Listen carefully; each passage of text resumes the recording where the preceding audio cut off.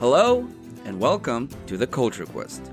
We are but humble adventurers, and today we have a lot of very important decisions to make.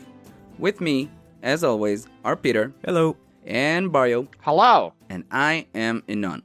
Thank you, the listeners at home, for taking part in our noble quest. I believe that a lot of people have expected today's episode to be the Cowboy Bebop episode, which is understandable, as that is what we said in our last episode. But we're sorry, we've decided to bump the Cowboy Bebop episode so that we could do this Culture Quest Essentials Guide special. Don't be sad. Yay! I wanted to bring the whole, experience of... The emotional roller coaster. Yeah. Last episode, after the Jurassic Park discussion, we have inaugurated the Culture Quest Essentials Guide, or the Guide, or the CQEG, or the QUEG. QUEG. The guide in time will become a figurative collection of what we feel is essential for a person of culture. Jurassic Park was the first thing to be voted into the QUEG, as, it is the first thing we've ever voted on, and we've mentioned that we should find a way to include subjects we've talked about in the past before the guide existed. And so we've decided to use this episode in order to explain what the guide is and to talk about everything we've done up until Jurassic Park and see what deserves a place in the guide. So allow me to explain what the guide is in a bit more detail, and then we'll get into the votes. So, the guide came to be because we figured that by doing this podcast, by going on this quest, we're trying all kinds of different things, like major things that we've missed, like Jurassic Park, or the Beach Boys' Pet Sounds, or things that are way out of our comfort zones, like classical music or meditations by Marcus Aurelius.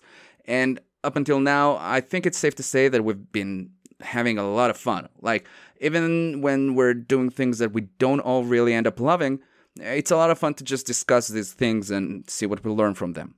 But up until now, it's all been a bit up in the air. We have our discussions and then we move on. So by inducting the things that we deem essential to a person of culture into the Culture Quest Essentials Guide, our conversations will be a bit more productive in a way. Like, there will be measurable results. And, starting with Jurassic Park, continuing with this episode, and for as long as we're going to do this podcast, we will decide whether the subject of each episode is worthy of a very prestigious mention in our Essentials Guide. At least for now, this information will be presented in a fairly simple way on our website. I'm going to put a link on our website to a Google Sheets file that will be updated every time we vote. And maybe down the line we'll think of a more fitting way to present this information. We'll see. Yeah, like tattooing it on our backs or something and then uploading a picture. But anyway, we hope that this guide will slowly become a collection of things that we've tried and thought they're essential for anyone who wants to be a little more refined. We will decide what to include in the guide by taking a vote at the end of each episode. We will each take a minute or so to state our case, both the positive and the negative, if we so wish, and then we would vote. And we would vote by whether or not we feel that the subject matter is a major cultural milestone, by whether we've learned a lot from it or not, by whether we feel it's an important step towards a life of culture. And personal opinions would be taken into consideration. It's up to each of us to decide what weight to give our opinions. Like, I myself am going to try to be objective about things, but I'm sure every once in a while my feelings about something would weigh upon my decisions, Have you guys thought about how you're gonna approach this? Yeah, I think just any time I try to be objective, I just realize it's just... I don't know why I try to be as objective as I am sometimes, because there's nothing wrong with being subjective. That's where all the interesting stuff happens, but... I want to be subjective, but I also want to use sort of a like a principle-based approach. I don't want to just say because they're my favorite actor, it's going to be in the guide. I want to base it on uniqueness, and I want to base it on if it's something that I would be comfortable recommending to someone without having met the person. Yeah, that's a good one. That's the two things I'm looking for, because some things are really good. It's just some of them aren't unique enough. For instance, the ones that come to mind is the Mission Impossible series with Tom Cruise. I really like them, and I would recommend them to most people, even everyone. But to say you need to watch them is... I just think there's too many, there's so many good Bond movies and Jason Bourne movies. I don't think they're essential, but I think they're very good. I'm just going to go with my intuition here. So you're gonna go with your heart, and if personal feelings get involved, it's okay. If they don't, that's fine. Yeah, like I understand what Peter said about trying to be objective, but I don't think that I can make an observation. Like I'm an observer who makes an observation. I can't really take myself out of the equation. So I'm gonna just go with it and try to spec it according to my personal thoughts. But you should always take these things with a grain of salt, right? Yeah. I think there's no wrong way to approach this. Like, it's up to you. As long as you can look yourself in the eyes later, I'm okay with this. We will vote with a gentlemanly tip of the hat for a yay, or an ominous stroke of a mustache for nay. And to be inducted into the Queg, the vote must be unanimous. Now, subject will be inducted into the guide only with 3 hat tips across the board. I think that basically covers everything. So, my friends, let's vote. Oh, you know what? Before we start voting, I just want to quickly mention, first of all, we're obviously making Culture Quest history today. A mention in the Queg is an esteemed award, but also, I didn't think it would happen so soon, but there are 2 very interesting scenarios that may play out today in which we induct someone into the guide who's already in the guide. Like Jurassic Park? Yeah, so Jurassic Park is in there, which means that if we vote Jaws in, it would be the second Steven Spielberg movie to be mentioned in the guide. And also, if we vote Hunt for the Wilderpeople in, that would be the second time that Sam Neill would be mentioned in the guide. Like, he also stars in Jurassic Park. I think this is all very exciting. Obviously, so are we. I like that though. I like the fact that we're not diverse. Yeah, you know what? I thought we were.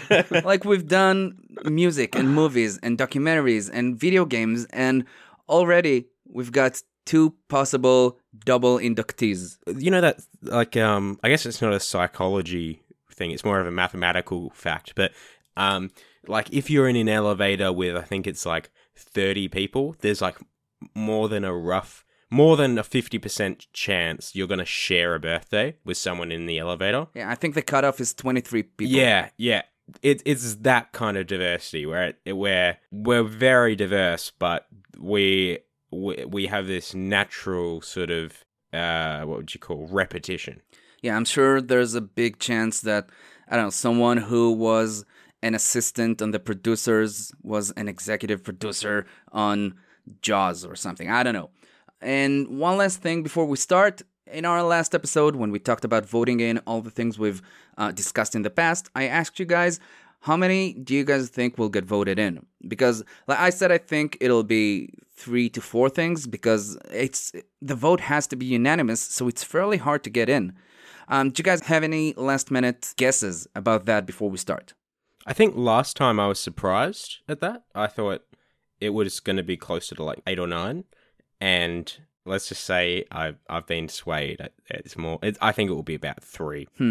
Bart, do you want to make a guess? How many do we have? I think 16. Yeah, we have 23 episodes, but we're not counting the 4 lockdown content bonus episodes. We're not counting the Anthropocene side quest, not counting the trivia episode. So that's 16. So a number, basically. There's a number there. Yeah. Well, I think if we could agree on 3. Yeah, maybe 3. So we're all kind of in the same ballpark. Let's see if we surprise ourselves. Okay, let's get this thing going. The first vote is going to be about The Producers, the movie that kicked this podcast off. The Producers is a Mel Brooks comedy from 1967 about a failed Broadway producer and a lonely accountant who come up with a scheme to stage the worst musical ever and cash in on the investor's expense. All right, so The Producers is by a very famous director, and it's old, which it shouldn't matter that it's old, but if it doesn't make the list, maybe no one will ever watch it again. But and it's a sort of like a Nazi satire sort of. It's not mainly those things, but it's very much a comedy. It has some really great acting, and it still holds up today for the most part. There are some things that get really aged, but you can definitely still watch it today and enjoy it. I know when I watched it, I had pretty low expectations, and they surprised me. And I think for all those good points, I don't know if it's one of a kind. I think I would need to see more movies from 1967, but I do have an intuition that it's just not unique enough. Yeah, like if I look at some other movies from sort of really early on, like for instance, 12 Angry Men. That's a good movie. It is. It just feels to me like it was just a really good box office movie, but I don't know if there's enough meaning behind it that I would need to say you need to see this movie. So I'll leave it at that. Cool. I think I enjoyed it, and it definitely was, like a cultural pearl, because again, it was one of the things that you can understand references that you saw in the past. But yeah, well, pretty much what Peter said, I gotta say. I mean, it was nice, but I wouldn't say like it's a must for. Yeah, it's just not something that you gotta do. You gotta watch. I really love this movie. I'm really glad we kicked things off with that because it's weird and it's funny and it really kind of special. I think maybe it's because a friend of mine kept mentioning this movie for years. So like after watching it, I felt like I don't know, like I closed a substantial gap more than it really is. But here's one big pro for this movie. I think that enjoying this movie, I think that watching this movie opens the door to a lot of other interesting things. It requires you to take another step after watching it, but if you do start reading up about this movie, you get to kind of know about Zero Mostel, who played Bialystok, Max Bialystok, and he did a lot of other interesting things, including Fiddler on the Roof, which I now want to check out.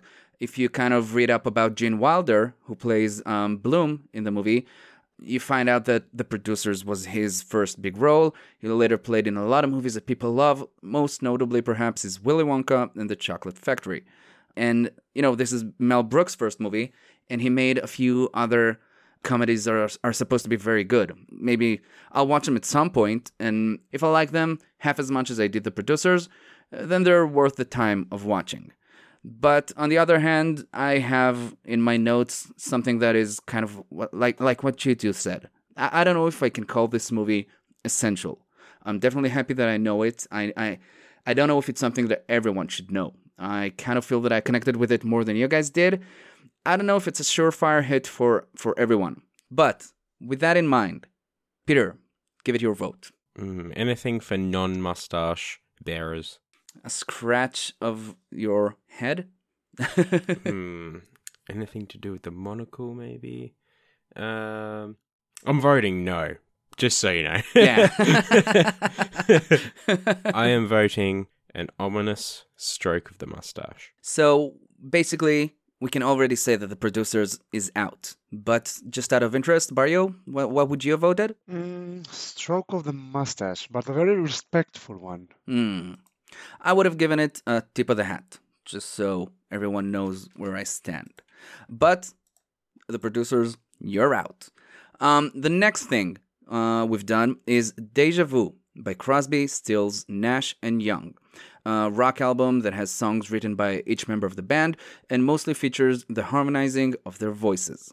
Deja Vu is a fantastic album. I really liked it. As I told you guys, it's on my sort of long list of rotations. So behind some of like my favorite bands, this one gets played quite often.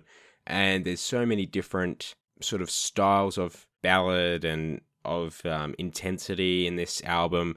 What really makes it special is that there's 4 singers, 4 contributors, and it's one of the best albums that I can think of by 4 people that aren't in a constant band. Because if you look through the album releases, there's many years between releases. So it's a bit of a special occasion for me for this album, especially because it's probably one of their only albums released in the late 60s, early 70s period.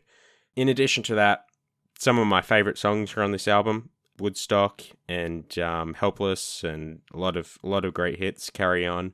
And yeah, I really, really enjoyed it. The only thing I would like to put a counterweight on is just when I think about the greatest albums of all time, I can think of probably 30 to 50 albums to listen before this one. So it because music is really quite competitive, you know.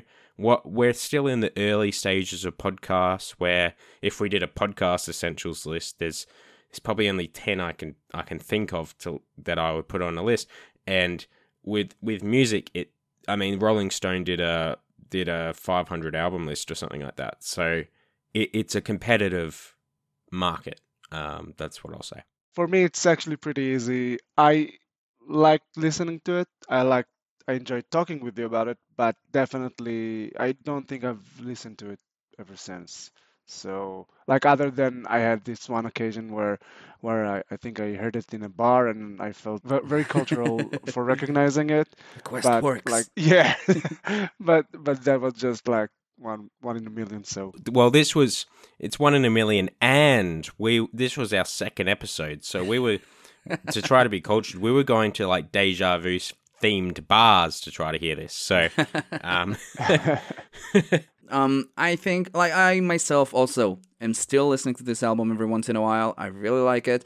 I think for, the fact that, like you said, Peter, it's 4 different creators.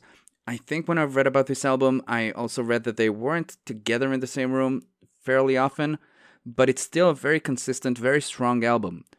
That being said, like, I would recommend this to people who are into that period of time or that kind of rock music.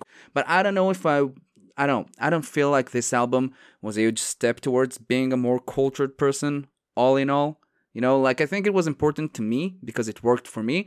I don't know if it's essential. With that in mind, Peter, do you want to cast your vote? I am giving it my ominous stroke of the mustache. Really? Yeah, I am. I know I sort of duped you guys because it seemed like I was going to vote yes. But you see, it's essential to me because what I put in an album to be essential is it either needs to be flawless, so no songs I don't like, which is actually this album, or it needs to be so good that I can overlook a couple bad songs, only a couple. And so it is essential to me. But the last point I made really does define it for me. Is just too many albums that I would put ahead of it. And there are albums I would put into this Queg, but this one just fell short. And this one is it's on the precipice as well. So yeah, I would say that I give it an ominous stroke of the mustache. I myself am also giving this an ominous stroke of my mustache, which is bad. I really like this album, but all in all, that's not what this is about. The next thing we've done is Play Dead's Inside, a 2016 video game puzzle platformer that is known for its dark dystopian atmosphere. It has a bit of a cult following because the game has a bunch of hidden messages and secrets that are still being figured out today. Here's what I think about this game. I think it's a very interesting, very atmospheric game. Like, it's not very long. It's like 4 hours to 6 hours, and it's not too hard. It's more about the experience, which is cool.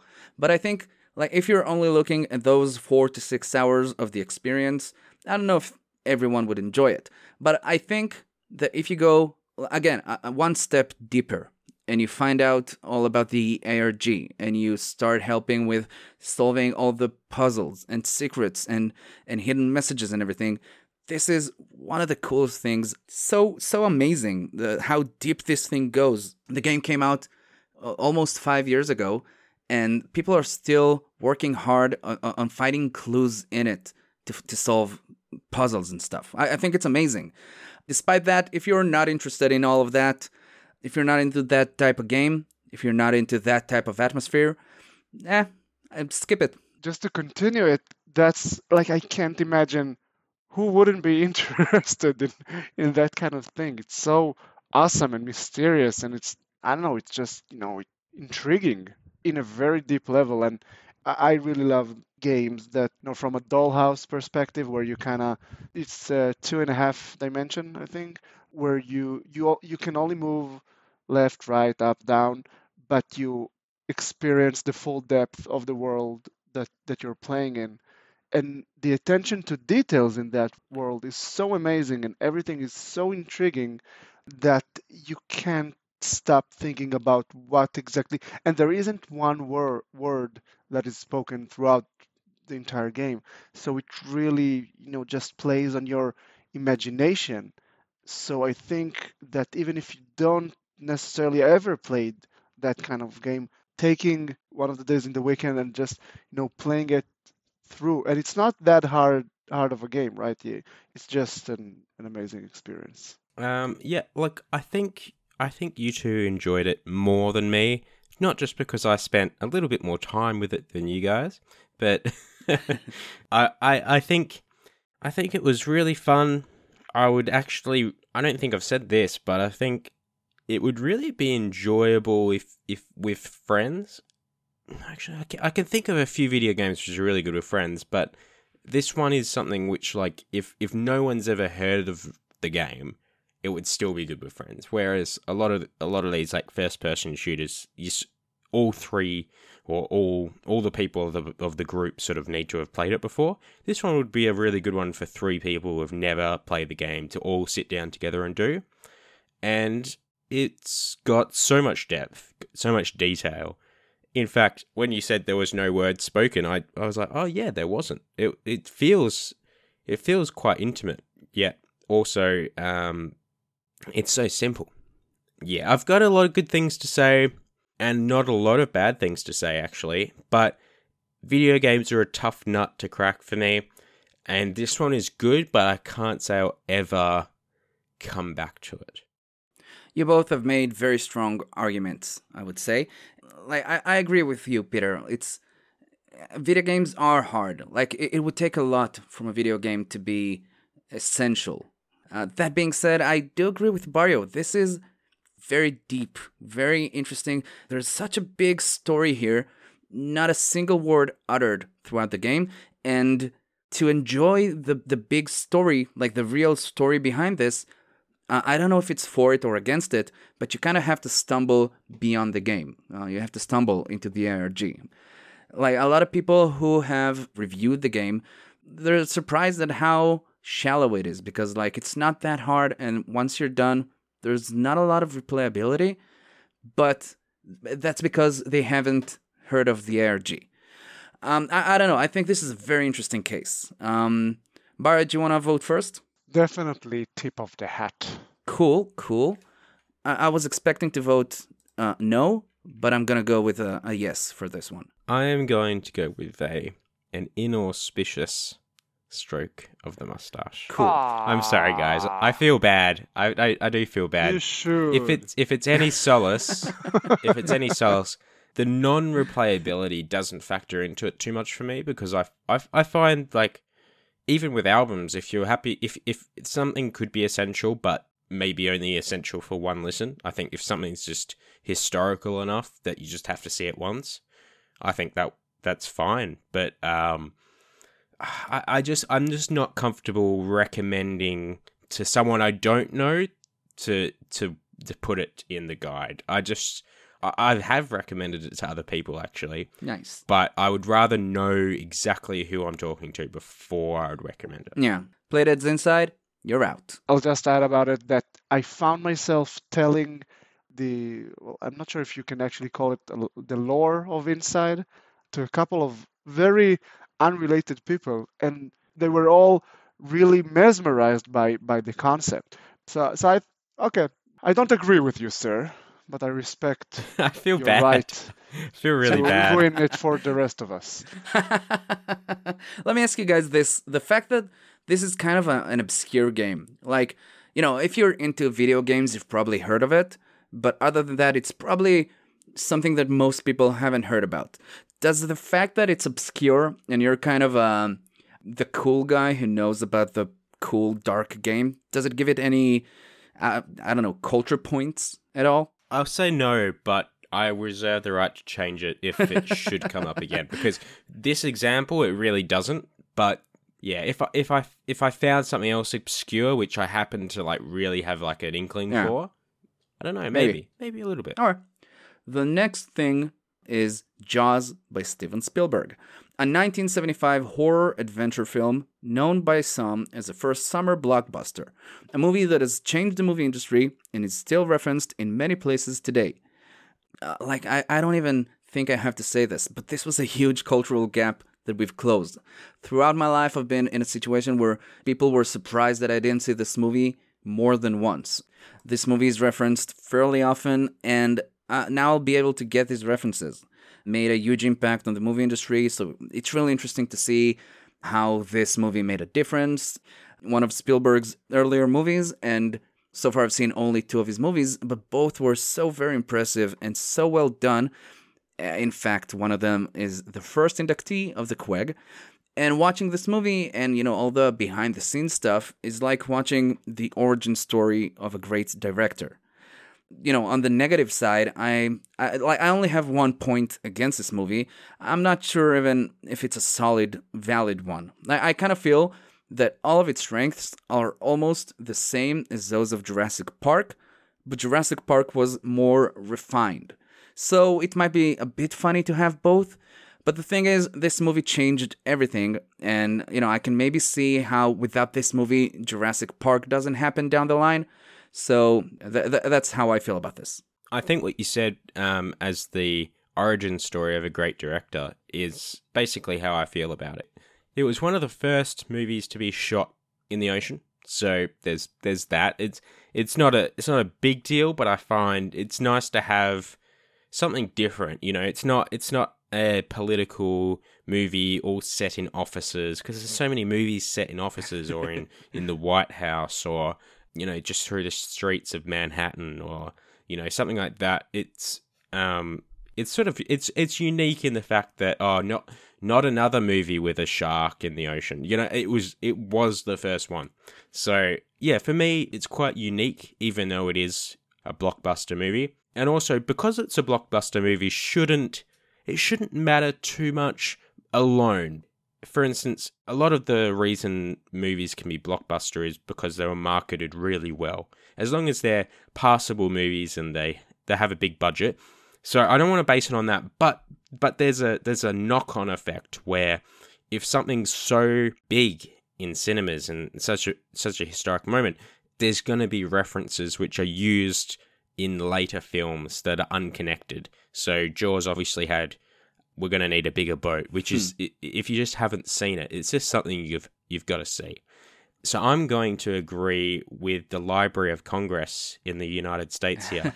In 2001, it was selected for preservation in the United States National Film Registry as culturally, historically, and aesthetically significant. Oh, wow. That says it all. Yeah. Yeah, so, yeah, I totally agree If they with didn't that. have the word culturally there, then I could argue. But they Yeah, pinned us. I think if any one of us doesn't give it the tip of the hat now, we're kind of like failed the quest. Mario, do you want to state your case now? Well, it's gonna be hard after Peter, but I think it still holds up even today. I think there's so many references to it that by watching it you actually can enjoy other stuff. You kind of get the idea of what whoever made the other piece was thinking about or referencing to. By the way, I think only after recording our episode I thought about it, that it was kind of refreshing to have this whole story with nothing too big. At the end, it's just this town, and they have a shark. It's very simple. It's nothing. It's nothing about Blowing up planets and it's genocide and yeah, and it's not like dinosaurs or something really supernatural. It's just a big shark. Barrio, cast your vote. Tip of the hat. Well done, Mr. Spielberg. Peter? This is my first tip of the hat. And I'm going to tip my hat. So this is the second inductee of the Quag and the first ever double inductee with Steven Spielberg. which I think is fairly amazing. I don't know if you guys are amazed by this as much as I am. No, it is quite amazing. I mean, we've had 5 and we've inducted 2 and they happen to be made by the same person. That's interesting. That's good. Yeah. So, the next thing is Meditations by Marcus Aurelius, a book that is based on the writings of Marcus Aurelius, written in the 2nd century, that is basically a collection of his thoughts, which were influenced by Stoicism and contemporary philosophy. This one is, I think we agreed that unfortunately what took over this was just to realize how much repetition there was in this book, and there needs to be something said about how early it is. I mean, it's written in like the 70s, and when I mean the 70s, I mean the 70s. It's got a lot of wisdom, and I'm sure through translations, if you could read the original text, it might be a bit different, but the translations do come very straightforward. You know, it's practical philosophy, which I really quite like. It sort of sparked a bit of, especially in recent years, it sparked the Stoicism movement. It's got a lot of good things going for it. I just think maybe a book maybe wasn't the best format to consume this in. So I think if they could just make a 30-minute audiobook summary, I think they have actually. But I think there's too many good creators out there that do sort of their take on Stoicism, or how Stoicism can be applied to the modern sort of 9 to 5, to the modern sort of capitalist society. There's a lot of sort of minimalists and Stoics out there, and even non-Stoics who just have some insights about it that are probably worth your time. And this one's good because when you read it, it does feel, you do feel cultured actually. I like, from reading this, I do feel a little bit sort of snobby. I felt like, yeah, you know, I've read Meditations, so it just feels like an achievement. But for me, essential doesn't fit the description of this. Just a bit to continue what Peter said. The thing that I got from this book is mainly, like, when I tell people that we're doing this podcast and we do all kind of things, you know, we watch movies and we also read Meditations by Marcus Aurelius. It sounds sophisticated. We sound Yep. really good. So This gives it some culture points. yeah, so like culture point, like for show culture points. That's So true. so that's like the glass half full. But to say that it kind of changed something and that I took something from it and that kind of still moves with me, I think other than the cucumber metaphor, nothing really. That alone might be essential. Yeah. Maybe we can induct that line only. To me, like, this book, it's very interesting because it, like Peter said, there's so many translations of this book. Like, I started reading one of them, I moved to another, and then on the third try, I finally found a translation that was interesting to me. But there's two things that are interesting with my experience with this book. First of all, it made me take some time out of my day to do nothing but sit and introspect about different situations in life. And the second thing is, I thought that the conversation we had about this book was really, really deep, really interesting. One of our favorite conversations to this day, which I think both of these are things that, you know, a cultured person does, which is good. I think it gives it some culture points. Despite that, I feel that I don't know if this book is for everyone. Like, I think that this book is for people who have already read a few books about philosophy, and I don't know, this comes as another stepping stone. And you know, people who like this kind of books in the first place. I don't know if it's like a book to start getting into philosophy with. I hope in the future we will induct a philosophy book, but this one is not the one. I am giving it my ominous stroke of the mustache. So this is already out, but Barrio, what would you have voted? Stroke of the mustache. Cool. I too am going to give this an ominous stroke of my mustache. Alright, so this is out. The next thing we've done is American Beauty by Sam Mendes, a 1999 film that explores quite a few themes by comparing a few characters to each other. And to me, the main theme is finding meaning or finding yourself. So when I think about this movie, I think it's a great example of something that everyone who's interested in storytelling should watch. Like I said, the movie touches quite a few themes, and it does it in a wonderful way. Like, you have 5 main characters, maybe 6, and by comparing them, between themselves, you get a few really interesting kind of points about life. I think this was so well done. And kind of like with Meditations, it made me introspect and think about my own life, which, again, I enjoyed. I didn't necessarily feel like I closed a major cultural gap by watching this movie. I did mention back when we recorded the episode that I used to see the VHS cover of this movie in our local video store all the time when I was a kid, so I did feel like it was something I was always interested in, but never watched. But I don't know where I stand with this movie. I totally loved it. It became one of my favorite movies, but I'm not sure if it's Quag material, though. I think this is one where I'm kind of hoping that you guys would convince me one way or the other. This is interesting, actually. Yeah, it is.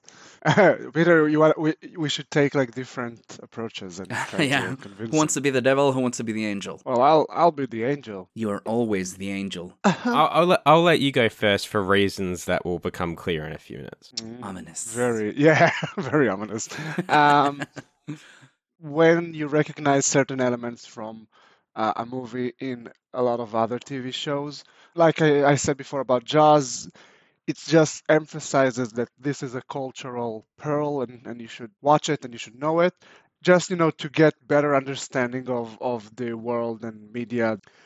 But even if you take that out, I think I think for me it still resonated even like a day after, and that's always like a good sign because it successfully talks to something that is a bit deeper in the human psyche. I think maybe I'm exaggerating, but the movie does a great job in communicating the beauty of a flying plastic bag, right? And you can also take the people like as the plastic bags, and they don't do anything really really special, but it's expressed in a very beautiful way. Yeah, there's beauty there if you're willing to find it. Yeah, exactly. And I think definitely worth a watch, and it does something more that is more than the movie itself. Okay, so in my notes, I have pre-decided on. I've just put a ticker across, but everything is open to be swayed, no matter what it is, except for 2 topics, and this is the first where I've put a dash. I'm looking for reasons to be convinced because I was right on the fence, and I really enjoyed it. Like, I would have enjoyed it if we didn't have the discussion, but the discussion made it even better. I think you guys noticed the theme, or at least can articulate the deeper meanings of things probably better than me. So when I say like I enjoyed the film because it is larger than itself, that not all films do that for me. Sometimes I just like the explosions and stuff, but this one really sort of pulls itself up by its bootstraps in terms of storytelling. It's not continuing on from another movie. It does something unique in the storytelling. I think that probably the script and the storytelling through the direction is probably the thing that stands out the most to me. And I think a lot of people should watch this because it says something very specific about the US in the late 90s, which is relevant for what's happened in the years since. I'm very interested to see how we're going to vote. I think the best way to do this is, Barrio, you'll cast your vote first. Tip of the hat. I'll go next, and I am going to give this, drumroll, a tip of my hat. Peter? So you've put me in the position. I see why you jumped in there to go second, because No, don't So think you- about that. I would just wanted to keep the surprise for me. I didn't want to be spoiled because I knew how I was gonna vote after Barrio talked. Okay. Peter, Okay, are you that's going fair. to inside us again? No, luckily I don't need to. This one, I'm giving the gentlemanly tip of the hat. Yes, that's good. Yeah, you convinced me, Barry. Yep, you convinced me as well. Tip of the hat to both of you, sirs. I'm happy for this to be in the guide alongside Jaws. Yeah, so this is the third inductee into the Quig. Very well done. So, next up is Pet Sounds by the Beach Boys, a 1966 progressive rock pop album that was mainly written by Brian Wilson and is considered one of the best albums of the 60s. So, here's what I think. Out of all the albums we've covered in this podcast, this isn't my favorite one. I think that the Beach Boys is such a big name. They have so many songs that kind of everyone can recognize. This album specifically is considered to be one of their best. It's an important album of the time. I think it's, for a person of culture, this is a name that you should know. Like, you should be able to recognize a few Beach Boys songs, even if they're not your favorite band, even if it's not really your style. I think this is something that you should be able to recognize. I did feel like I got a close look at an album that had a major influence at rock and pop music. I also feel like this album is a masterclass in combining more complicated aspects of music in really easy listening music. This really shows how deep of an understanding Brian Wilson has of music and how he can take really interesting stuff and make it so easy to listen to. And while this isn't my favorite album of all times, I think that there's a lot to take from it. Like, something in the approach to writing this album is really interesting to me, and I think it shows some ideas and concepts that even if you're not applying them to writing music specifically, they might be, in a way, inspirational. This one is just a fantastic album in my book. It's another one of those albums like Deja Vu, which I consider to be relatively flawless or essential to me. Look, it's one of the biggest bands at one of the biggest times. This is almost a direct response to the Beatles, such as Revolver, but probably more accurately Rubber Soul. It's got some deceptively simple rhythms, and something I really like about this album, which I probably can't say about Deja Vu, is that you could take pretty much every song from this album and you don't need the instrumentation and you don't need these particular singers. There's something about the melody that anyone can reproduce and it will sound good. It's like a good poem or just any song that doesn't really require any particular medium. It's hard to describe, but it just feels like it has such a good fundamental structure to it that the fact that there was some really great sort of guitar or like, sort of like xylophone, that almost just feels like a bonus to me. And in philosophy, I sort of categorize sort of papers or books into two categories. There's, three, I guess. There's one which is just a faulty argument. The logic has gone off course somehow. There's another one where it's a good argument and it's novel, but it's fun, it's worth reading. But then there's the other, which is anyone who wants to go further in this field needs to have a response or needs to have some opinion on this sort of philosophical idea. There's some things that can't even be said without tacitly acknowledging whether you agree or disagree with something in philosophy.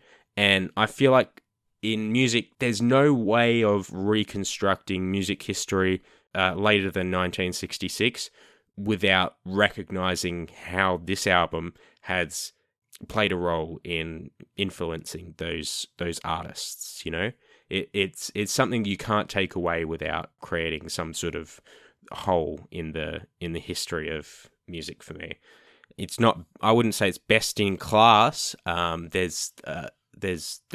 might be better albums to listen to, but I feel like this one is something that everyone should recognize. So if I was having a conversation and we were talking about music and everyone has their own tastes and preferences, but I feel like you've either got to listen to it and like it or listen to it and not like it. But even if you don't, I feel like it is still time well spent. Well said. Wow, I was planning to say other things, but you made me doubt myself. I knew you were an existential threat to this, so Yeah. needed to pull out everything. Yeah, I think this album is like this subject is one that is very heavily weighted by personal opinions. Yeah. I think that pretty much like you said, Peter, it's definitely something that I can see people not liking. I don't think I've really connected to it either. I enjoyed listening to it, and again, processing it with you guys and kind of realizing that there are other stuff behind it was interesting. But like you go to a music album in order to hear the music, and I don't think I really got into it. But what you said about being like this cultural cornerstone that might be like an important part, it made me think because it is. I think there are a lot of Beach Boys songs also throughout other media. Like you keep like I went to Pet Sounds and I already knew like a couple of songs because I definitely heard them a couple of times before from all over. Um, hmm, I'm not sure. If you two had to think of a reason why not, why would it be? I've got an idea, but it might work for me or against me. I don't know. I'm willing to take the risk. With music, right? Music is just one of the most subjective things there is. It's even more than movies, I would say. There's something about not being able to see it and you experience it all in your head. Well, I guess with movies, you see it through your eyes, which is in your head. But go with me. It feels intimate in a way that nothing else really does for me. So I think music is probably just inherently more subjective. But if there had to be a criteria of just an objectively essential music album, and it had to be separate from just being voted number one in Rolling Stone or something, like what would it have to be? You know, I don't have an argument to say that it's not essential because I don't know what would be essential if this wasn't. It just feels like if we had to send music to aliens or something, this might be a good path to go down. But if we had to send music to aliens or something like that, like what are we sending? Because there's people that really don't like sort of death metal or something like that. And I'd say a lot of people don't like it because it's quite sort of polarizing. But if there was consensus in the death metal community about one album, you know, everyone likes it, but the world at large doesn't, then I don't know, like how I would feel about sending that to aliens, you know, like because it doesn't represent everyone. Whereas this one is sort of different because it is rock music in the 60s or pop rock music was probably one of the biggest genres. Yet today it's sort of everyone sort of looks at fondly, but it's not obviously being played as much as it was. So yeah, I'm not sure if because music is subjective, maybe consensus is all it is. If everyone likes it, then that's good enough. Or if there's something more objective, like if I went down the objective track, I would say the fact that the medium isn't as important for this album as it is for Deja Vu. On the negative side, it has to be said that even though there might be good melodies, it might just not be for you. It's not for everyone's taste. But then again, music is hard to satisfy everyone. And if it does satisfy everyone, then I don't know, it might not be as deep. So, you know, maybe the Quag is what we think people should experience because it needs to be experienced, or because we think it's something awesome that they would like. No, the former. Okay. This is something people should experience whether they like it or not. Well, Deja Vu, I actually like Deja Vu maybe more, actually. I listen to Deja Vu a lot more than Pet Sounds, but I feel like Pet Sounds I think is more essential. I totally agree. And that is why I'm going to give this a tip of my hat. I am also going to give it a gentlemanly tip of the hat. And now, drum roll, please. Oh man. How does it feel? I'm really split about this. If you're split because of social pressure, don't. You can vote no. It's fine. That's the thing, because if I needed to pick something and send to outer space, it wouldn't be it, right? I don't think it represents anything that is very essential in the human condition, right? But if we're talking about experiencing something, then maybe it should be experienced. But there are so many other things that should probably be experienced as well. So I'm not okay. So it's a no. It's a no. Yeah. Okay, I got it. That was a big one. Yeah. So comb of the mustache or Come with stroke. Well, I'm combing mine, so. Look, I'm happy. I'm happy with the effort that, like, we tried. Yeah, no, so the fact that he that's was good enough. on the fence Yeah. was surprising to me. Now, let's go from one of the probably hardest votes to what I think must be the easiest one. Yeah. The next thing is Man on Wire by James Marsh, a 2008 documentary film that tells the story of Philip Petit, who in 1974 has tied a tightrope between the two World Trade Center towers and performed a walk between them. Okay, so Man on Wire.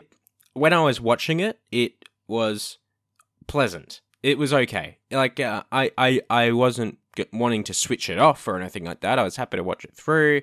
Mildly entertaining. There was some story there. I guess he survives, so it takes away some of the thrill.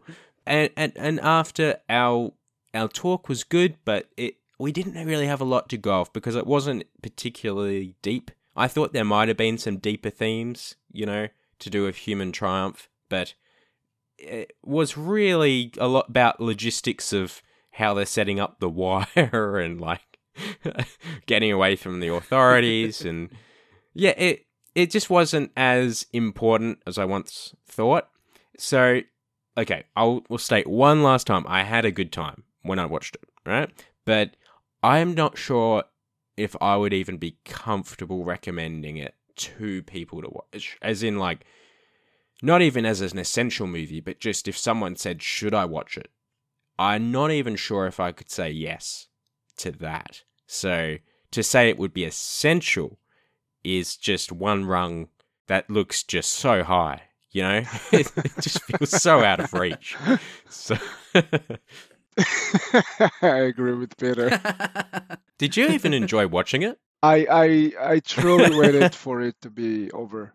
And I think those were one of the movies where you're like, okay, I wish it will be done, but okay, I get the notion. Yeah, they're hiding under the tarp and they want to walk on a rope. And okay, it's okay. And then when the movie ends, I actually found myself disliking it a bit more because I resigned it for wasting my time.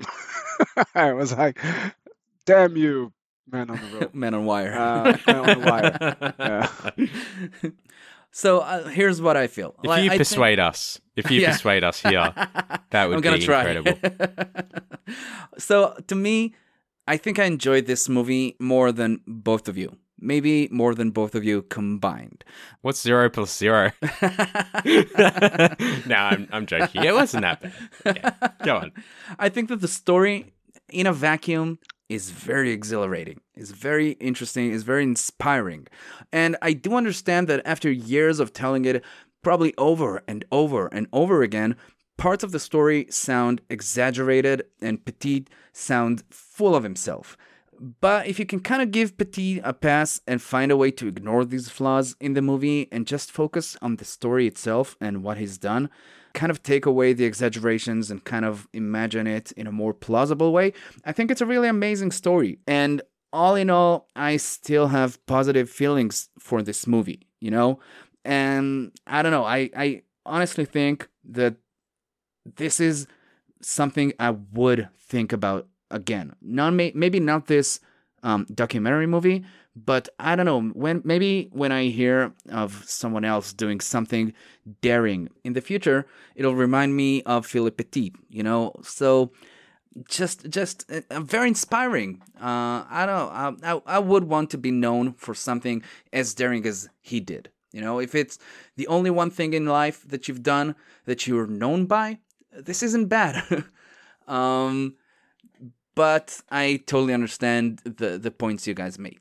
So I can't expect you guys to vote it in there, but I would hate it if such an inspiring story would get 0 hat tips. So just out of respect, I'm gonna give it my tip of the hat. Well, if I was watching this in a vacuum and they said you can have air after watching it, I don't know. It's a 50-50 call for me. I am giving it very ominous stroke of the mustache. I'm disappointed you voted yes, because you only voted yes because you knew we would vote no. You know what? No, you're right. I can't say this is essential. I can't say I would recommend it to anyone. I do think this is a very interesting story. I think maybe not this movie, but this is a story that people should know. I think Philippe Petit's name is something that people should know, you know? But you're right. This isn't in the spirit of the Quag. I'm taking my hat tip back and I'm stroking my mustache. This is a no. I like that the only retrospective change has occurred in Man on Wire. It feels, if you can take that out of context, it just feels so controversial. All right, next up, Hunt for the Wilderpeople, a 2016 adventure comedy film by Taika Waititi about a rebellious kid and his reluctant foster uncle who end up running into the New Zealandian bush to escape the authorities. The second chance for a double inductee in Sam Neill. Look, this one actually kind of reminds me of Jaws, because obviously Jaws was set on the open ocean, but this one is set in the New Zealand wilderness. And so it does feel sort of like a one-of-a-kind to me. Obviously, there's a lot of movies that people are running around the woods, but it does feel unique, like, because there hasn't... I don't know if I can say if I've even heard of a New Zealand film before 2000. It feels like a more recent sort of development. These new sort of Taika Waititi movies, you know, this new sort of brand of comedy. And when I look at the Taika Waititi, I still want to watch What We Do in the Shadows, but I know we've seen Jojo Rabbit, and I've seen the third Thor movie. So just going off those, they all have a similar kind of thread, but obviously very different movies. But this one I feel like is great for if someone's looking for a movie to watch. I feel really good about recommending this because not everyone knows it. So first of all, it's not, oh, have you seen Wolf of Wall Street? Yep. Okay. Well, you know, that's the end of conversation. But this one is, I think, not many people have seen it for how good it is, and I think more people should watch this. Like, I can't say that with many other movies like Steven Spielberg. I feel like everyone who wants to see it has probably seen it, except for us because, you know, we're uncultured. But this one is something definitely where, like, I feel like it needs like a second round of marketing. It just feels like such a easy pick for a good movie night, you know? And that doesn't necessarily mean it's essential. There's some great movies out there that probably wouldn't be essential. But the reason I think it probably could be defined as essential is because it's part of this new wave of movies set in New Zealand. It's an up and coming director, so it'll be nice to see what he does over his career when he's just starting out now. It feels subjectively very enjoyable for me, but also I feel like it's unique enough to be considered, at least for the Quag.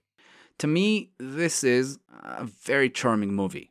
I think we all at least liked it, and it pushed me into watching a few other movies that were directed by Taika, and I loved all of them. I'll tell you right now, I'm not entirely sure how to vote about this movie, because I feel that if it would have been What We Do in the Shadows, another Taika movie, I would have voted yay without a doubt. It's one of the most original comedies, one of the funniest comedies I've seen in a very, very long time.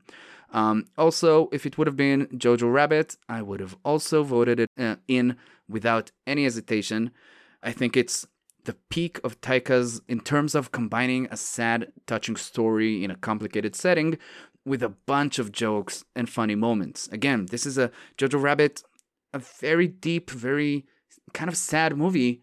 One of the movies I've laughed the most in a long while. But Hunt for the Wilderpeople, it's a more simple, small movie. Like, I can promise you'll have fun watching it. I don't know if it's enough for the Quig. I'm kind of with you. I think like when you're getting into Taika Waititi, then definitely you should watch that movie. But the movie as itself is good, but not essential. I'll go first. I love Taika. I love these movies. Like, I love all of his movies that I've watched. I really like this one. Again, if you watch this, you're promised a good time. Is it essential? I'm gonna say no. I'm going to give it a stroke of my mustache. As well, another stroke.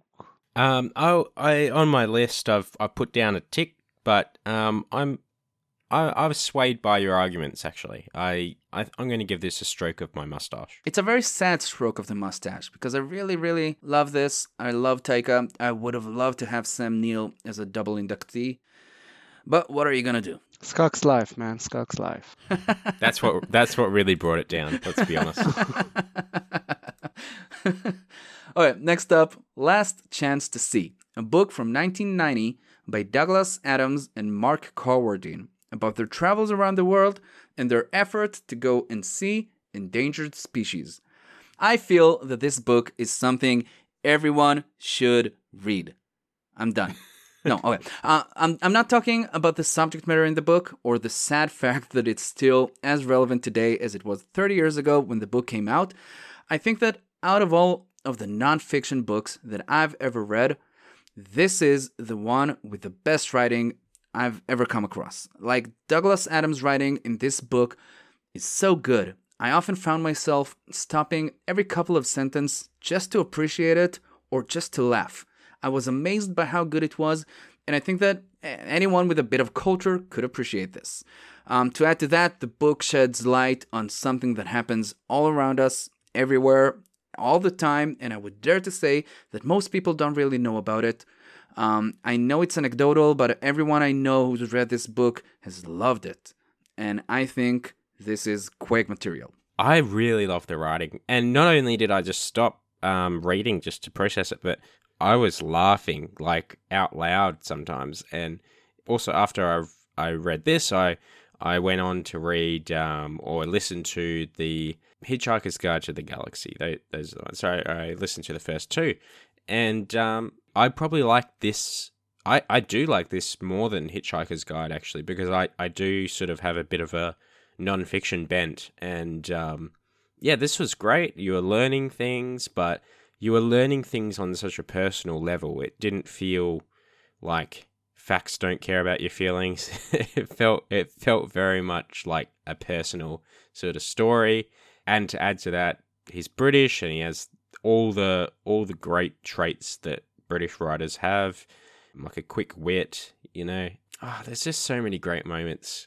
Yeah, it's very good. The only thing I'll say against it is, I don't know, not of niche interest, but it's definitely it feels small in the sense of the world. I don't know, it just feels small. I've never heard of the book before, and I don't think I've seen anyone talk about it besides us three. It's a big world in a small book. Maybe this gets the obscure cultural points. Yeah, a little bit. Yeah. I agree that it's kind of like a small book in a big world.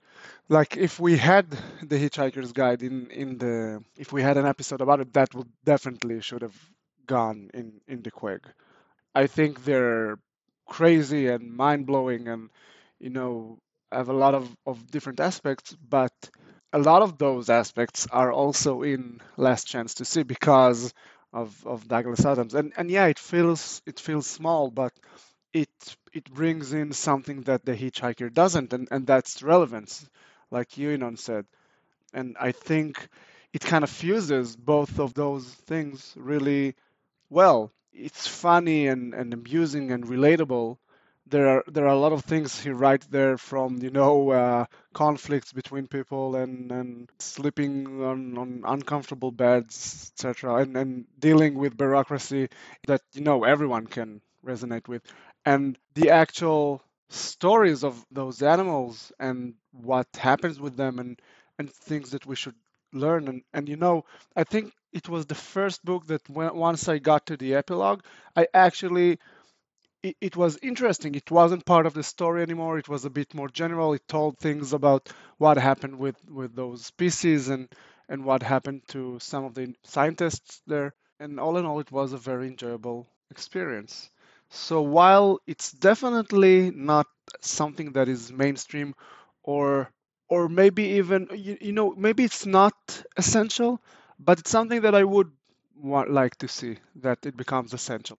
I would want to see it like as something that is in everyone's reading list, like everyone's talking about War and Peace and 1982. Four. Thank you. we I have, was- we I think have that this I problem think it's the before. second time that I Yeah. confused in this podcast. Never mind, get it all out in editing. Uh, so everyone's talking about those books, and I think that this is definitely a book that I like to push into the essentials. I totally agree. I think this is a book that should be mentioned in the same breath with all of the big ones. Maybe it's a bold claim, but I agree with you. And that is why I'm giving this a definite tip of the hat. Me too. Oh my god. 2 hat tips. I didn't expect this pressure. Is he going to inside us? Do you want me to tell you what I had in my notes? Yeah. Yep. This one was a cross. Oof. I didn't really think that long. I just thought it was so small that I wasn't going to worry. But now I'm thinking back to how good it was. It's part of it. But It maybe is part of it. maybe a cultural person should go beyond the mainstream and go into the smaller things in life. Okay. Be the change you want to see. Like, the only reason I am not going, or I wasn't going to vote down for this is because, well, it's not essential for anyone else but us. It just, it just doesn't doesn't feel like it's big enough. But you know what? What's the point of doing our own guide if we can't put what we want in? Oh fuck! Sorry, guys. Oh man.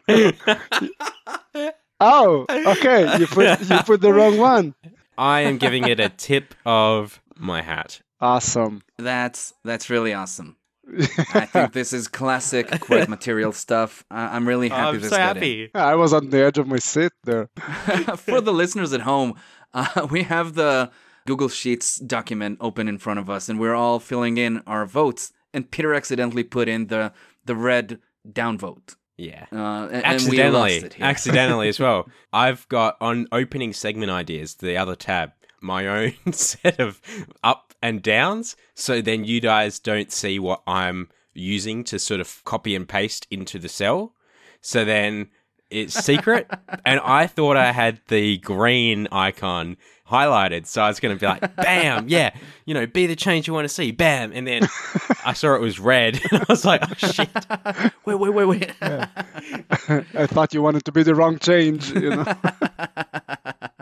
So, welcome to the Queg. Last Chance to See, Douglas Adams. Next up, All-Star Superman, a 12-issue Superman comic series that was released between 2005 and 2008 that is widely loved by new readers and by more experienced readers. When I introduced it, I'd actually already read it, and so I sort of knew a little bit about how popular it was, and it is a popular book in the sort of the DC Comics world, or even the comics world. Like, there's if I had to rank how popular Superman books are, I think objectively it's probably top 2 or 3. And look, the thing I made the point in the podcast was every issue, every chapter, it was all it just changed so much. Like it felt like there was such a unique story in every sort of issue, and they sort of came together to sort of create like an overarching story. And look, I really enjoyed it. I enjoyed the art. I enjoyed the dialogue, except for one chapter with the Zabaro, and and look, there's not too many flaws. I think we all agree there was that scene where Superman convinces these two people from his home planet Krypton to sort of essentially stop being bad people and start being good people, and that change of philosophical intent just occurred over about 2 pages, and that was odd. But besides that, there's not too many flaws I can find with it. And to address something that's becoming increasingly divisive or important or controversial is just like, even apart from whether we like that, is it essential? You know, and I think as a comic, I think it's essential. If I recommend it, I would probably put this in my most recommended comics. But I think what's more interesting is, just because it's the only comic we've done, does that make it essential? I don't want to vote for it just because it's the only comic we've done and it happens to be a good one, you know? So, look, I've got my leanings, but I'll just say, like, personally, I enjoyed it, and I hope everyone else did. And there's not too much critical I can say about it. I did enjoy it. I all in all think that, like, you have to know who's Superman in this day of age. Like, he's definitely become something that is mainstream.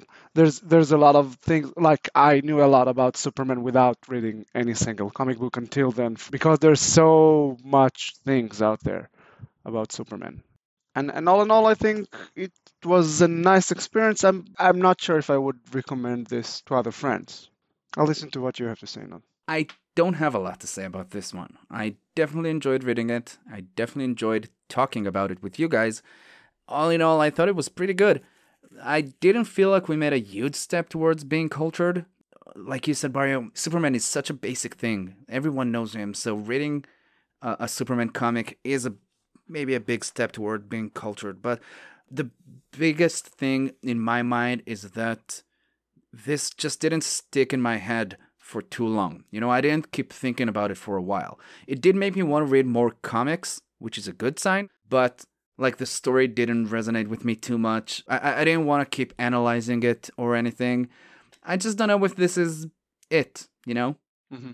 I feel pretty good about voting this into the Queg. And I know it's not going to make it, but I knew that beforehand going into it, that it's probably going to be 1, maybe 2 votes, but I think that's fair. I think it's fair. Can we, like, cast a vote, but add, like, another condition to it? Because, like, I would recommend this as a comic book experience. So you know what? I'm also going to give it an upvote, but Wow. I'm gonna add a comment about, as a general comic book experience.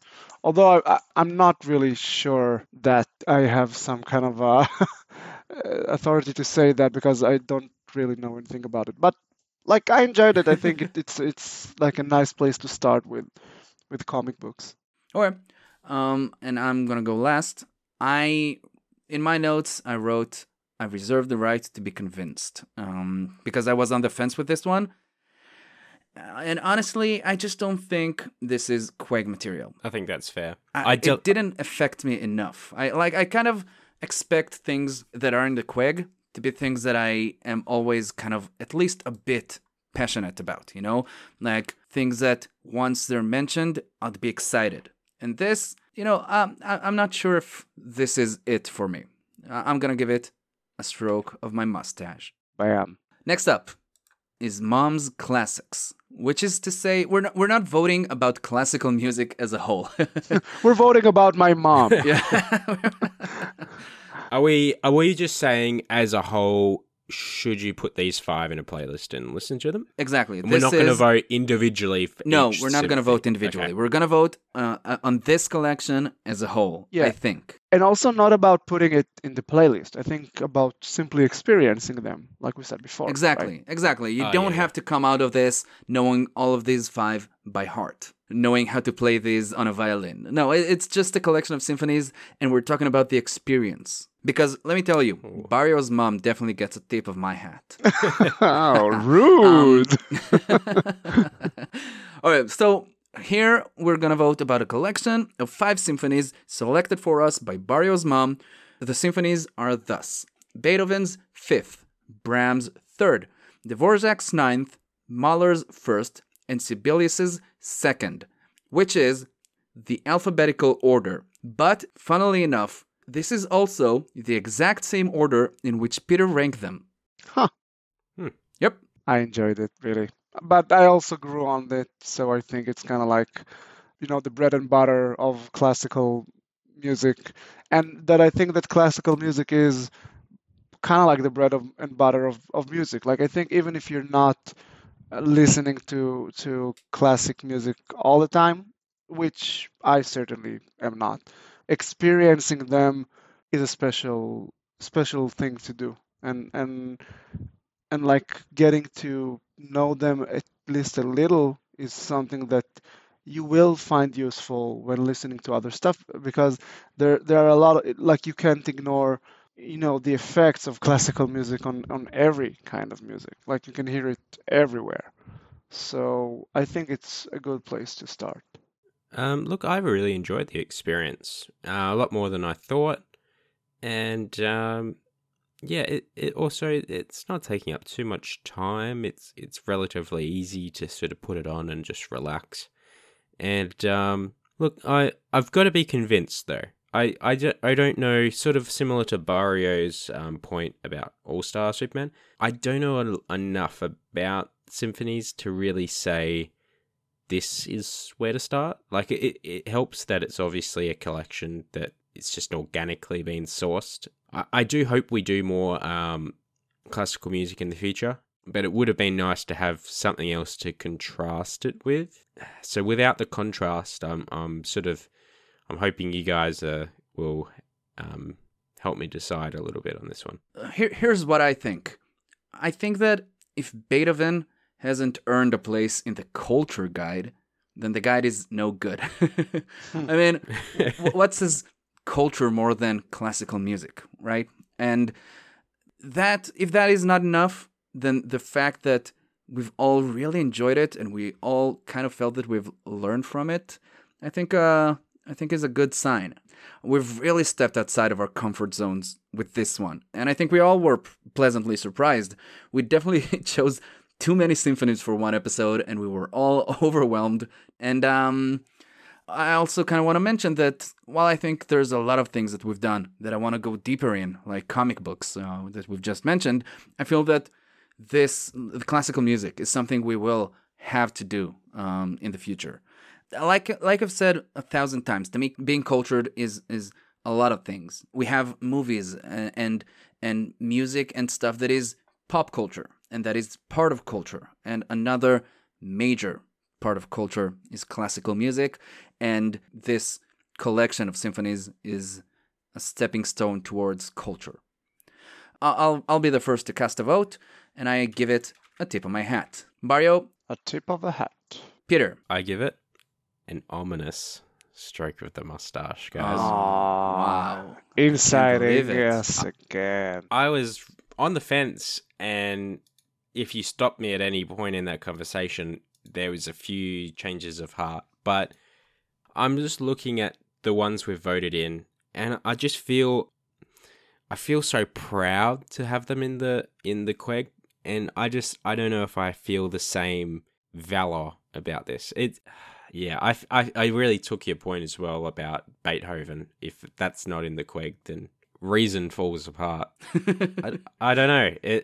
If you guys can convince me, if you'd like to say anything else, then feel free. I kind of had a feeling from the start that we're going to have to tackle classical music. Like in general, I'm not speaking about the specific 5 that we did, because like when I think about, even when you imagine the first image to come to your mind when you're thinking about a cultural man, you imagine someone, sitting by the fireplace on a red couch, right, sipping whiskey and listening to classical music. So my feeling is that definitely we need classical music to be in there.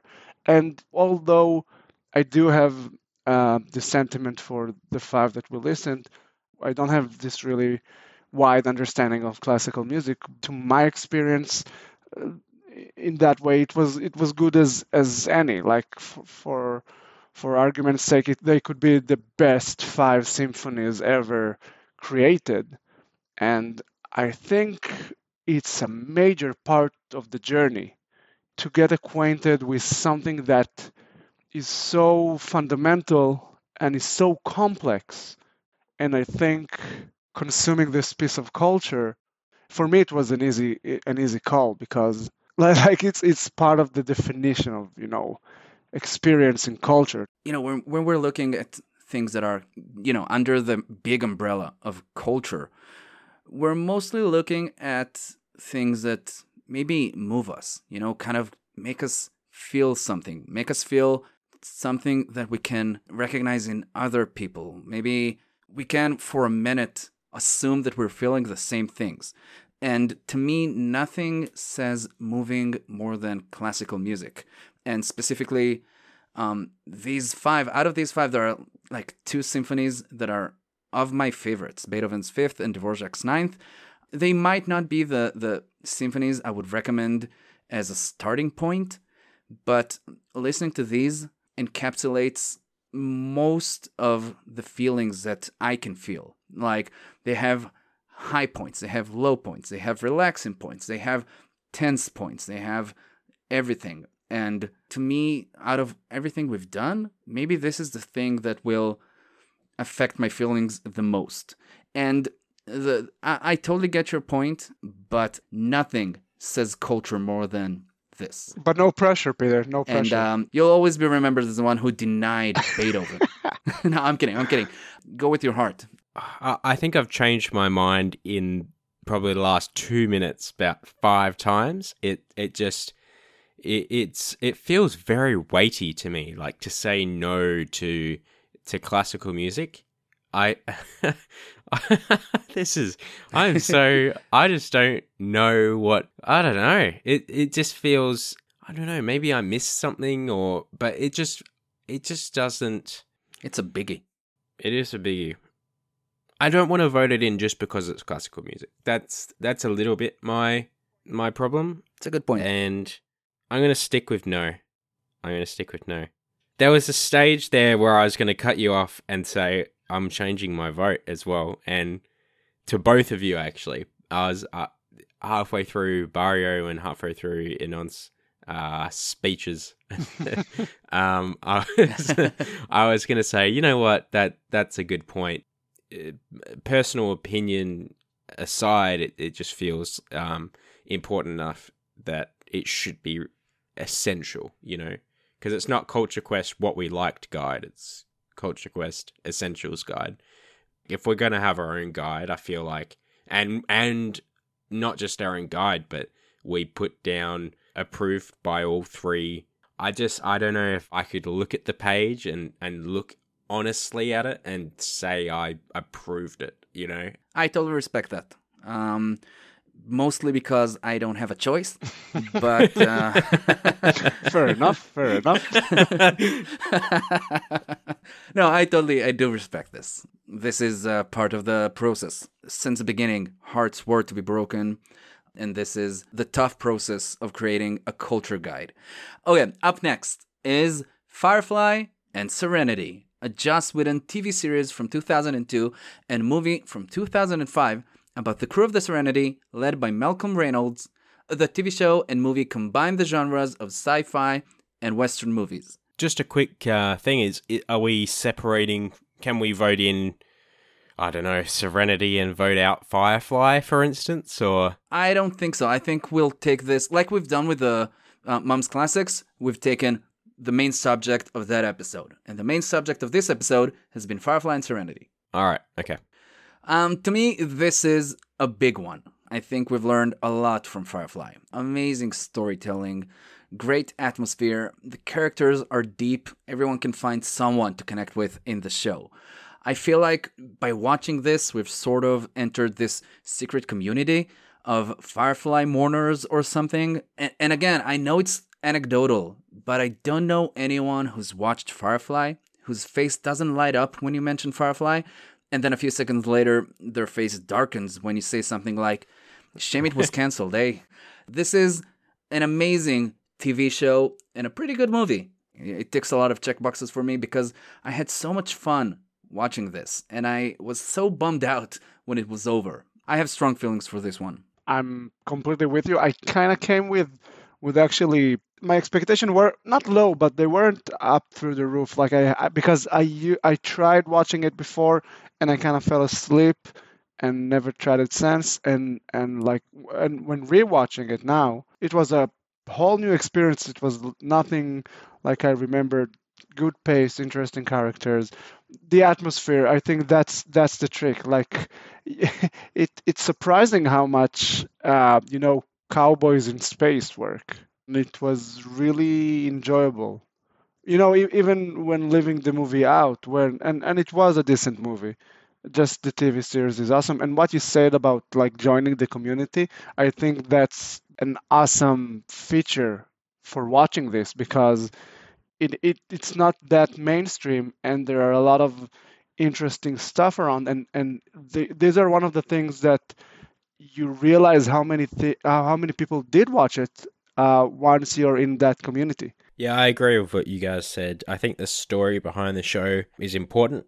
I think joining the community of Firefly mourners, it's easy to say, obviously, because we enjoyed it. If we didn't enjoy it, even though we knew there was a sub community or something like that, maybe it would be a tougher choice. But because it was the TV show was a slam dunk for me, and the movie was not as good, but it was still pretty good.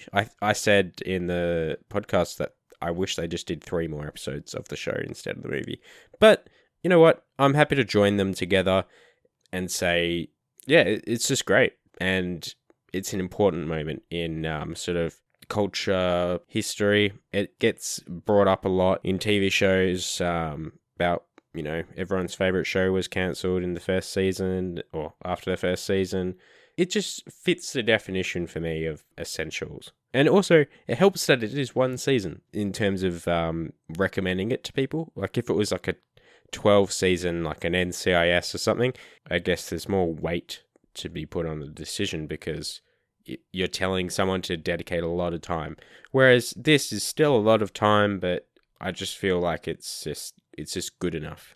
I think they were cancelled mid-season. Like they have 14 episodes, and I think there were supposed to be more, which I think makes the story even a bit more tragic. I'm going to give it a gentlemanly tip of the hat. Same. And I am going to vote it out. No, I'm kidding. A big tip of the hat for me. Firefly, Serenity, welcome to the guide. Next up is Queen, live at Wembley Stadium, which is a live album from 1986 that is a recording of Queen's second-to-last concert with the original 4 members of the band. The concert is nearly 2 hours and consists of a bunch of Queen's classics. So this concert was actually sort of inspired by the previous year's performance at Live Aid in 1985.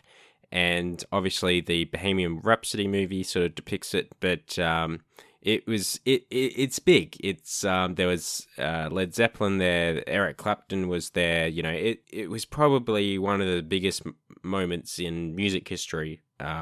It's up there with Michael Jackson's Moonwalk at Motown 25.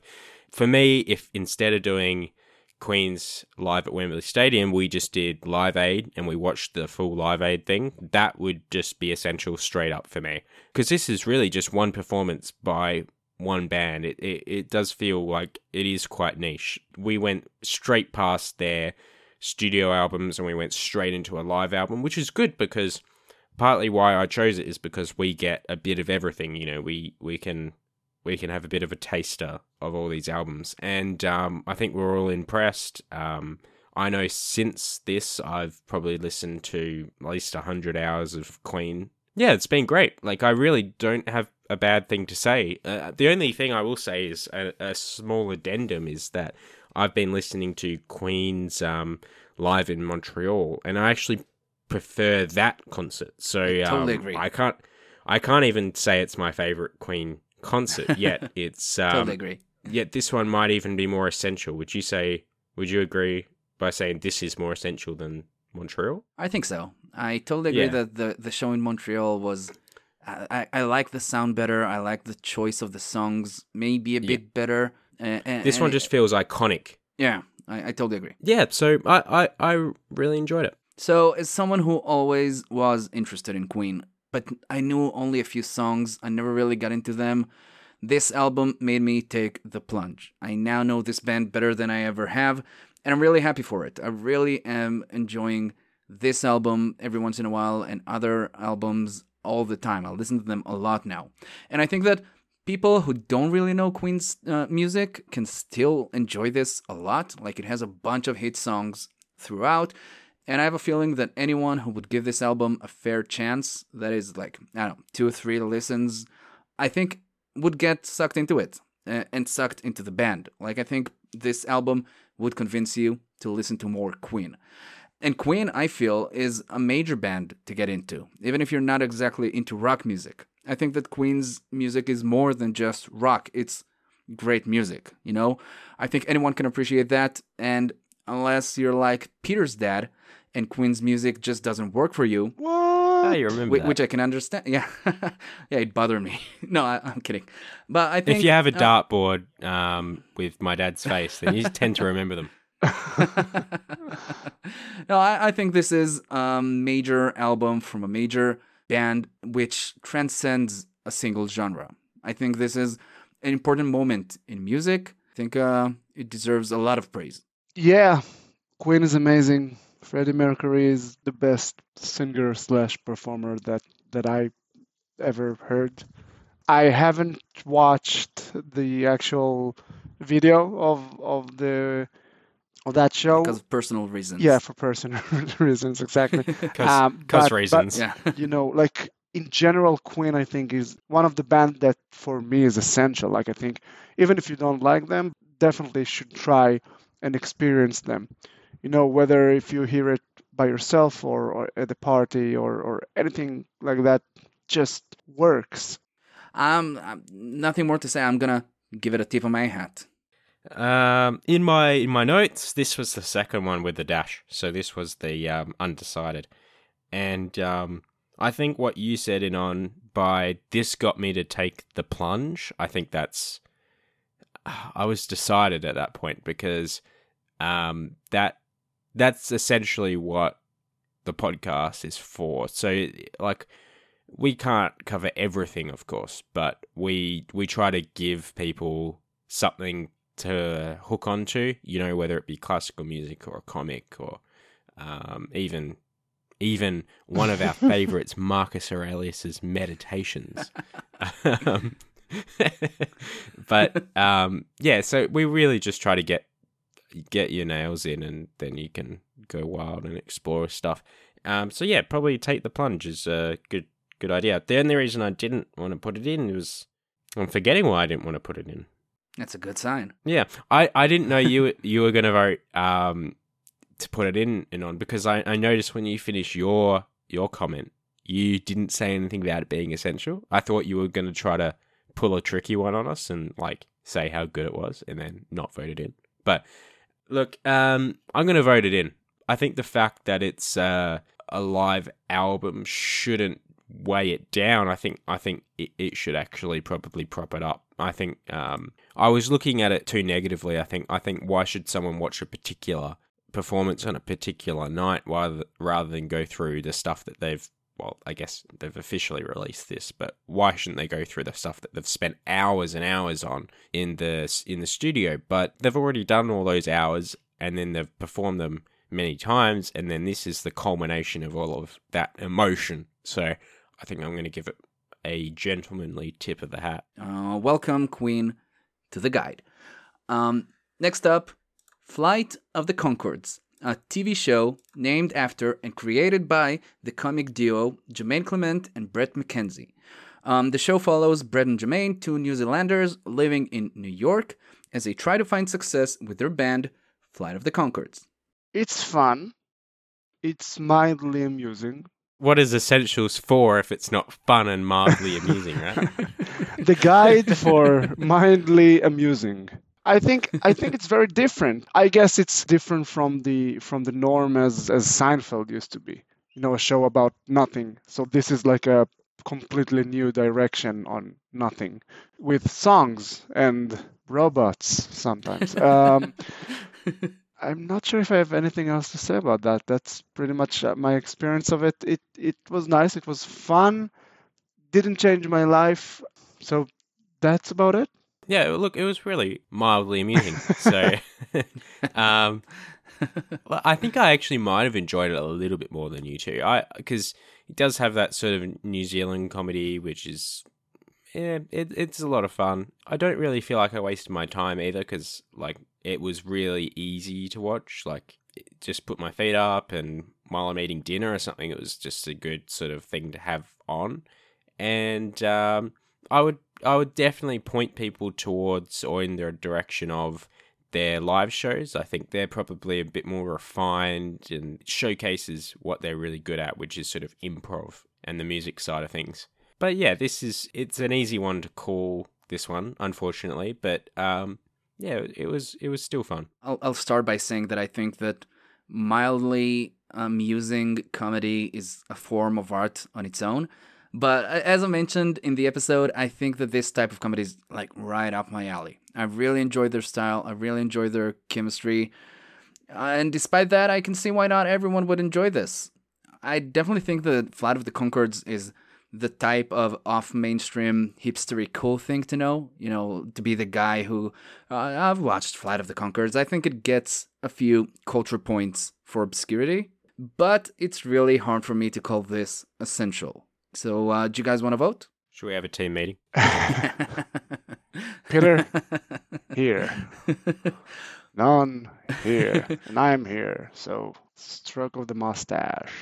I will also give it another ominous stroke of the mustache. And I'll give it, not very ominous, but a stroke of the mustache. And for today's final vote, Woody Allen's Annie Hall, a movie from 1977 that features a story that I think most people can relate to and a bunch of inventive storytelling techniques. Oh, so I think that out of the three of us, I liked this movie the least. I'd like to, in a couple of sentences, I'll state my feelings about it again. I think that the story is really engaging. It made me consider aspects of my life. I think that the storytelling in this movie is really sophisticated, really inventive, really interesting. Something about the overall feel of the movie didn't work for me. I don't know if it's the actors. I don't know if it's the direction. I don't know. Something just didn't work for me. So I didn't really enjoy watching Annie Hall too much. But whenever I think about it, I do feel positively about it. In a way, I think this is a cultural cornerstone. And like I said before, anyone who's interested in storytelling at all should give this a watch. This one was, I did enjoy this one. It made me feel smart. I liked the comedy. It was very like either get it or forget it, like they weren't catering to the lowest common denominator. And yeah, it was a lot of fun actually. And I enjoyed sort of Annie's fashion. I enjoyed Alvy's comedy, I guess. I enjoyed the filmmaking techniques probably the most because one of my favorite shows, How I Met Your Mother, very heavily influenced, I can recognize now, by some of the techniques, from the cross-cutting, the subtitles, the fourth wall breaking. Yeah, it was a lot of fun. What I would definitely put in the essentials is to watch a Woody Allen movie. He also brought us a new style that kind of molded a lot of other things. I'm with you with How I Met Your Mother, one of my favorite TV shows as well. I enjoyed Annie Hall. I think the acting was good. I think the humor was sophisticated. I think it's a good movie, and it's definitely in one of Woody Allen's top 5. You watched like 3 Woody Allen movies and you put it in the top 5? Yeah. I'm Cool. I'm only assuming. I'm only assuming he did 5. He did 5 movies. So no. I love this one. So it's unfortunate I have to give it an ominous stroke of the mustache. Really? Are you kidding? No, I'm not. I'm Wow. not. I think it's good, and it's probably essential for some people.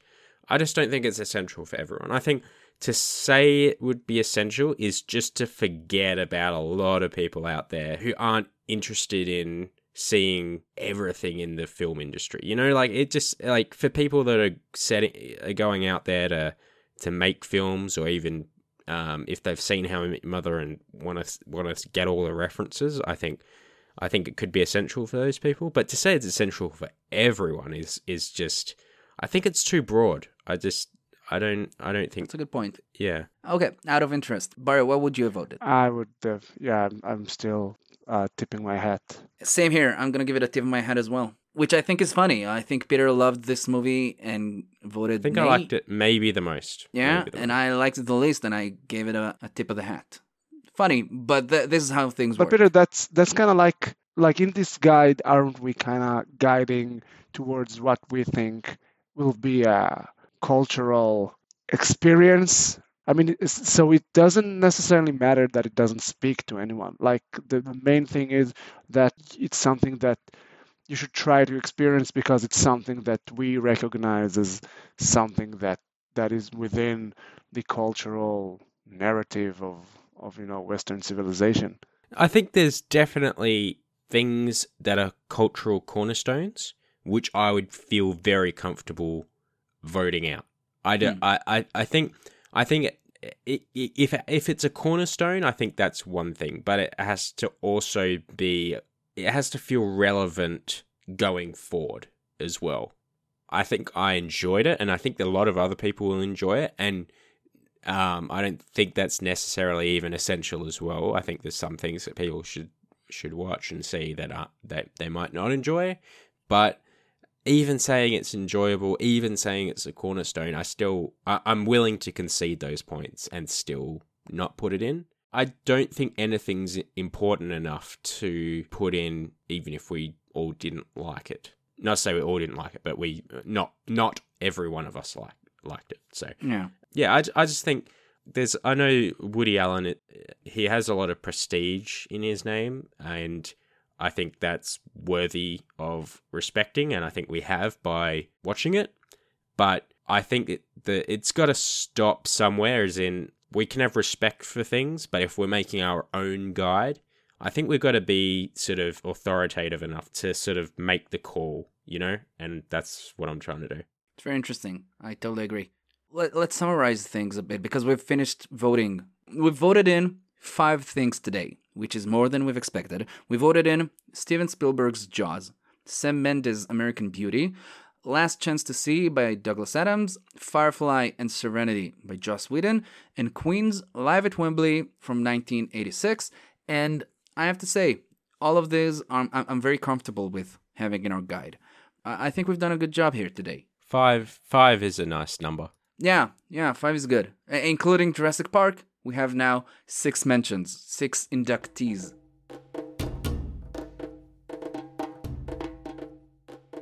Oh, so at the end of the Jurassic Park episode, we've introduced the subject of the episode we're going to do next. So check it out if you haven't yet. But quickly, I'll mention that we're going to discuss Cowboy Bebop, a Japanese anime TV show from 1997 that is known for having a great soundtrack that features a lot of music that is influenced by a bunch of American styles. It has 1 season, and I just found out today that there's a movie as well. And that's it, basically. So, thank you, Peter, and thank you, Barrio, for staying true to our goal. And thank you, the listeners at home, for helping us along the latest stage of our quest. We hope that you join us again next episode, and we'll talk to you soon. Bye-bye. See ya. See ya. Hi, I'm Cassie. And I'm Tiffany. And we're the hosts of Happy Hour Gets Weird. We get together once a week and talk all things weird, from true crime to the paranormal. And somehow we always end up talking about sex, which I love. Yeah, I'm not mad about it.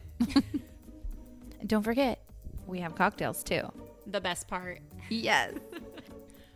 Find us wherever you get your podcasts. You could also find us on Instagram or Twitter. Everybody needs a little weird in their life. So join us for happy hour. Cheers to that. Cheers to that.